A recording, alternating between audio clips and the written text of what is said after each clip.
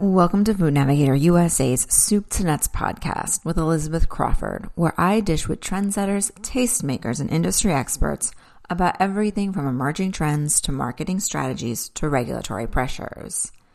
As Americans continue to adjust to post-pandemic life and mounting economic uncertainty, research from Mintel shows that many believe there is no going back to normal, and as such, changing the way they think about, budget and shop for, and ultimately prepare food at home.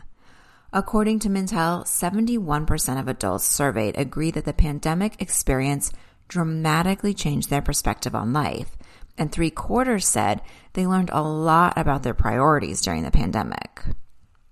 At the same time, skyrocketing food prices due to inflation is prompting just under a third of consumers to plan to shop at lower-cost retailers, while 1 in 5 expect to switch to less expensive alternatives such as private label products or frozen and canned food.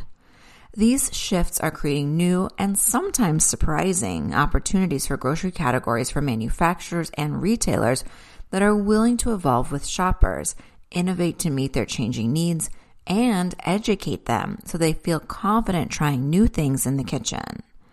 At the same time, many manufacturers and retailers are also facing their own set of challenges, including limited resources, supply chain constraints, mounting costs, and recently, rising elasticities that could threaten the market share and margins unless they balance consumer needs with their own.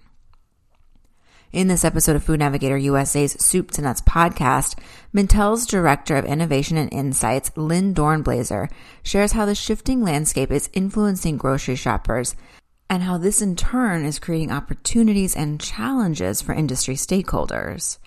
She pulls back the curtain on the types of product innovations and claims that are resonating with shoppers now, and looks at how sleepy store segments are being reinvigorated, as well as sharing where she sees the most untapped potential for the next few years. Whether Americans wanted to or not, many found themselves spending more time in the kitchen during the pandemic than previously, and, Dornblaser says, the lessons that they learned and the habits they picked up there continue to influence their approach to food today. One of the things that we've learned during the pandemic is that we actually can successfully eat at home. And that means so many different things, but we can do that. And we can do it successfully, and we can have good, interesting food to eat. Now, obviously, some people really got into trying new things, whether it was sourdough or baking baking sweets or making really elaborate meals, that sort of thing. But I think most consumers just kept themselves focused on getting food on the table as they needed to. And many of them cook because they have to, not because they enjoy it. I think for those consumers, what the pandemic really showed them is that, that they can be successful, but it helped them find those shortcuts and workarounds and things to make meals easier that maybe they hadn't seen before. So meal kits, sauces that are easy to transform with other ingredients into a meal product, that kind of thing. Also, too, I think CPG companies, have gotten better at helping consumers understand how to get a meal on the table with providing more usage instructions and recipes and all of that. I think there's a long way to go there, but it feels like that's happened as well. As much as some consumers may not like cooking at home and want to eat out again, many won't be returning to restaurants with the same frequency as they visited pre-pandemic, according to Dornblaser, who says there are two main reasons Americans will linger in their kitchens a little bit longer. One is economic pressures, and economic uncertainty. So is there a recession? Are we in a recession? Are we not in a recession? Why are groceries still so expensive? All of those things has consumers a little confused and very cautious. So they're going to be a little more careful about spending their money. And we do know as well that one of the first bits of discretionary income or discretionary spending that is halted during uncertain economic times is going out to eat. So that's one reason why. But the second reason is that restaurants are still struggling. And yes, that's a horrible cycle that just perpetuates itself. But with challenges with employment and being able to staff properly, it isn't as easy or in some cases as enjoyable to go out to eat because the experience for many diners isn't what it used to be. So I think those two things working in concert, and unfortunately they feed on each other, but those two things working in concert I think really will result in, yes, consumers going out to eat. We certainly have seen that now during the summer, but being cautious about it and perhaps not being as not going out quite as often as they had before the pandemic. Just because consumers will continue to cook at home more for the foreseeable future doesn't mean those who did so with gusto at the beginning of the pandemic will continue with the same fervor. Rather, Dornblaser predicts consumers who worked from home early in the pandemic and tried their hand at sourdough or creating restaurant-quality meals will now embrace more time-saving solutions going forward.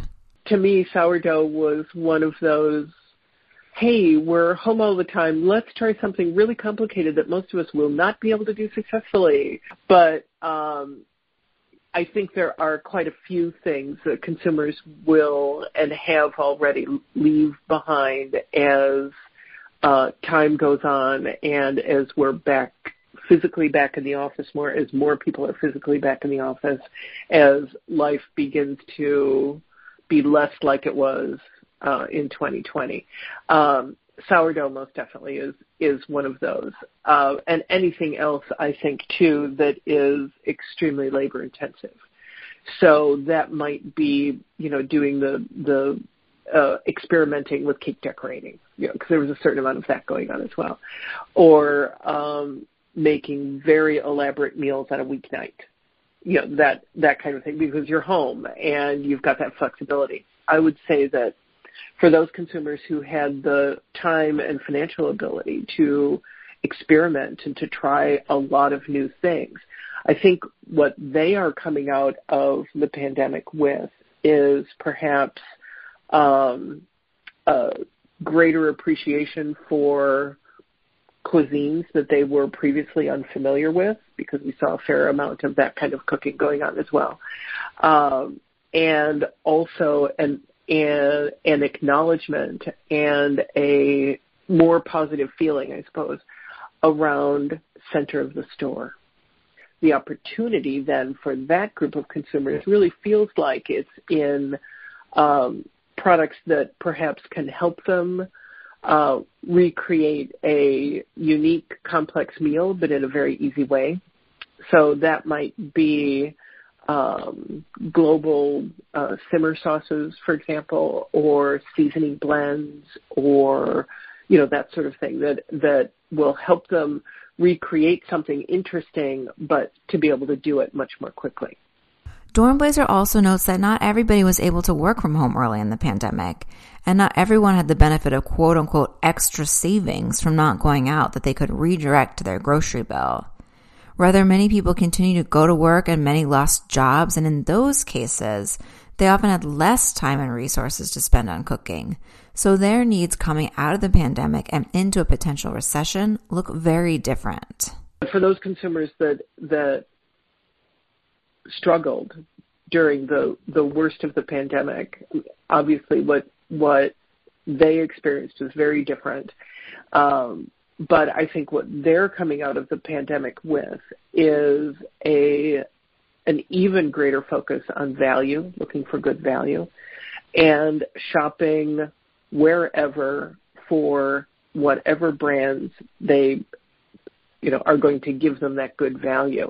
So that's going to be things like shopping discount supermarkets, shopping hard discounters like Aldi and Lidl, buying more private label, that sort of thing, to be able to feed their families and do it economically.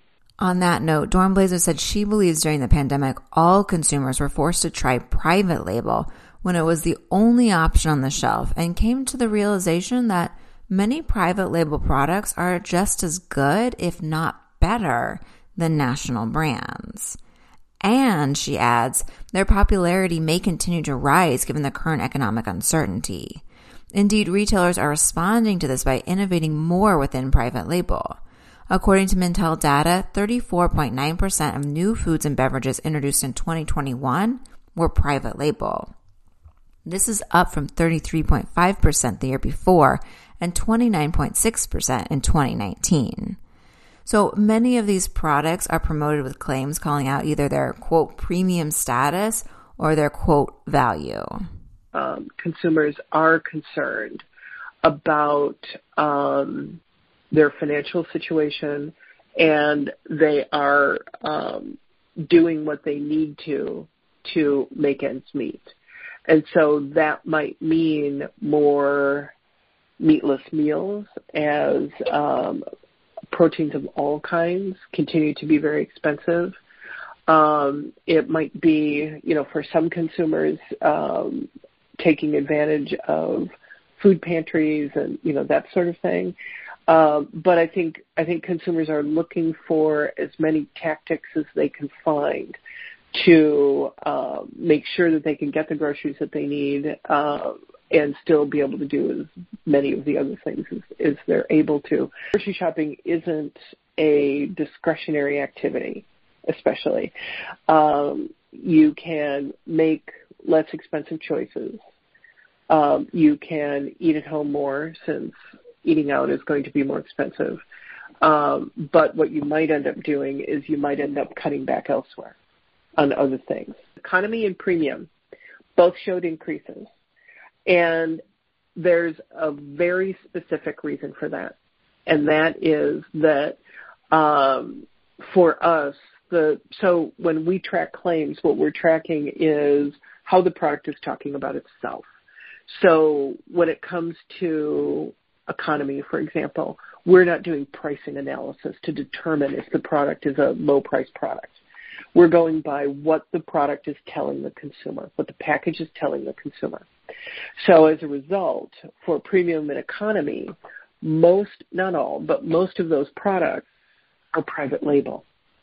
And we saw a lot of growth in private label. So that's where much of that is coming from. Because, you see private label products, like you'll see products sold at Aldi being positioned as premium.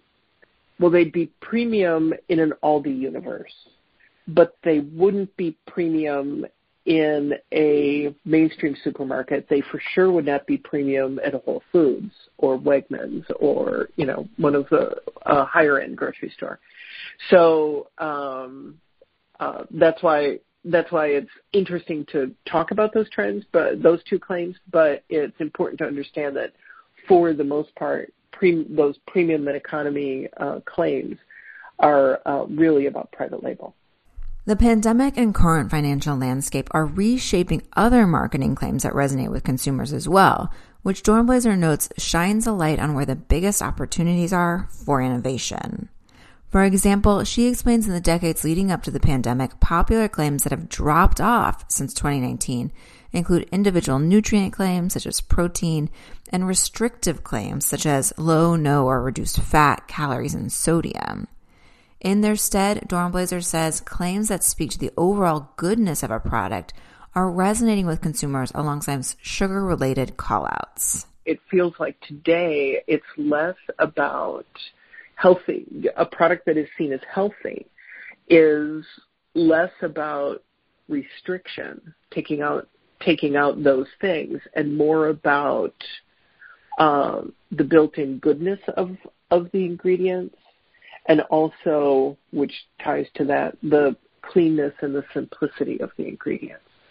So that's a big shift. And so to me, that's one reason why we continue to see claims like plant-based continue to grow and grow and grow, because that's talking about the goodness of what's in a particular product. But we've seen, claims on products related to low fat and low calorie and low sodium. Unfortunately, we see those declining. There's something else that's important to consumers today, although they're challenged with making the right choices, and that is sugar. We know that consumers are concerned about sugar, and we know that they look at the nutrition facts panel because they talk about products that have no added sugar being better for them. So they're looking at the nutrition facts panel. They're looking at what it says on the back of pack. And so no added sugar is a claim that continues to grow for many reasons, one of which is that consumers say that they're looking for it. And we also see growth in sugar-free.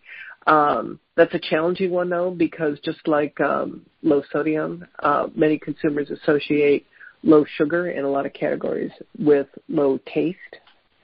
And so that's a hard one to overcome, I think. But to me, it does feel like the biggest shift that we've seen, and this started pre-pandemic, but it feels like it really sped up during, is that focus on the built-in goodness of products, as that being what health is all about. Whether by private label or branded manufacturers, Dornblazer says areas ripe for innovation and new product launches coming out of the pandemic and moving into a period of economic uncertainty include time-saving and convenient solutions, better-for-you treats that balance emotional and physical well-being, and mood elevation. In terms of potential for post-pandemic innovation, I would say that there are a couple big areas I would think. Certainly anything that can help create a meal, especially a dinner time choice, easily and conveniently. So that can be prepared meals or meal kits or sauces or side dishes that are partially prepared or fully prepared, that sort of thing. There's a lot of opportunity there, especially to answer the needs of younger consumers. But there's opportunity in products that answer those needs, but do them in some newer ways. So here's a product that to me is such an interesting example that comes from General Mills. So we know General Mills as, having a lot of mainstay products that everybody knows, like Hamburger Helper, for example. Well, what General Mills has just come out with is they have a venture with the site BuzzFeed. And you probably might be aware of BuzzFeed and its Tasty as a bit of branding, videos that it does with, preparing quick and easy meals, that sort of thing. They've got a venture with them that is meal kits, shelf-stable meal kits. You add the protein or vegetables. That's an updated Hamburger Helper, which is fascinating. There's also opportunity for anything that provides that sense of treat or enjoyment. So, of course, ice creams and cookies and that sort of thing. But, ones that provide that little bit of emotional support, I suppose, for some consumers. And if possible, do it in a healthy way or a healthier way, which can be a lot of different things. That could be portion control, because we see products that do that, like frozen treats that are in individual portions. I can think of, like ice cream bars that are in mini sizes, for example. but it also can be ones that are lower in fat or lower in calories or have added protein or something like that, have something positive from a nutritional standpoint, but still provide that sense of a treat. And then I think the third area where there's a lot of talk and it feels like there's a lot of opportunity still, and this actually links to desserts, and that is products that either because of the formulation, so the ingredients that are in it, or because of what the product happens to be, provides some sort of mood elevation. So that could be chamomile, calming, lavender, the same kind of thing. Or it could be products like, ice cream that are just a special treat that just make you happy. But it feels like those are some ways that companies can move forward as we come out of the pandemic. Mintel is tracking several offshoots from these trends that are also ripe for innovation, such as a rising interest in noodles versus pasta, because noodles are associated with more global flavors and can easily pair with a variety of sauces.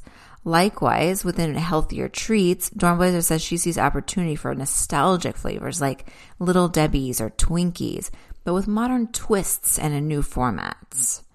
To learn more about these and other emerging areas that Mintel is tracking, visit Mintel.com, where there is a plethora of insights available to everyone and an opportunity to dig deeper with experts in specific areas.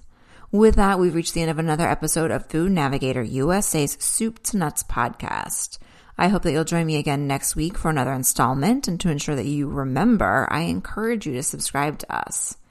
Until next time, this is Elizabeth Crawford wishing you a productive, profitable, and safe week.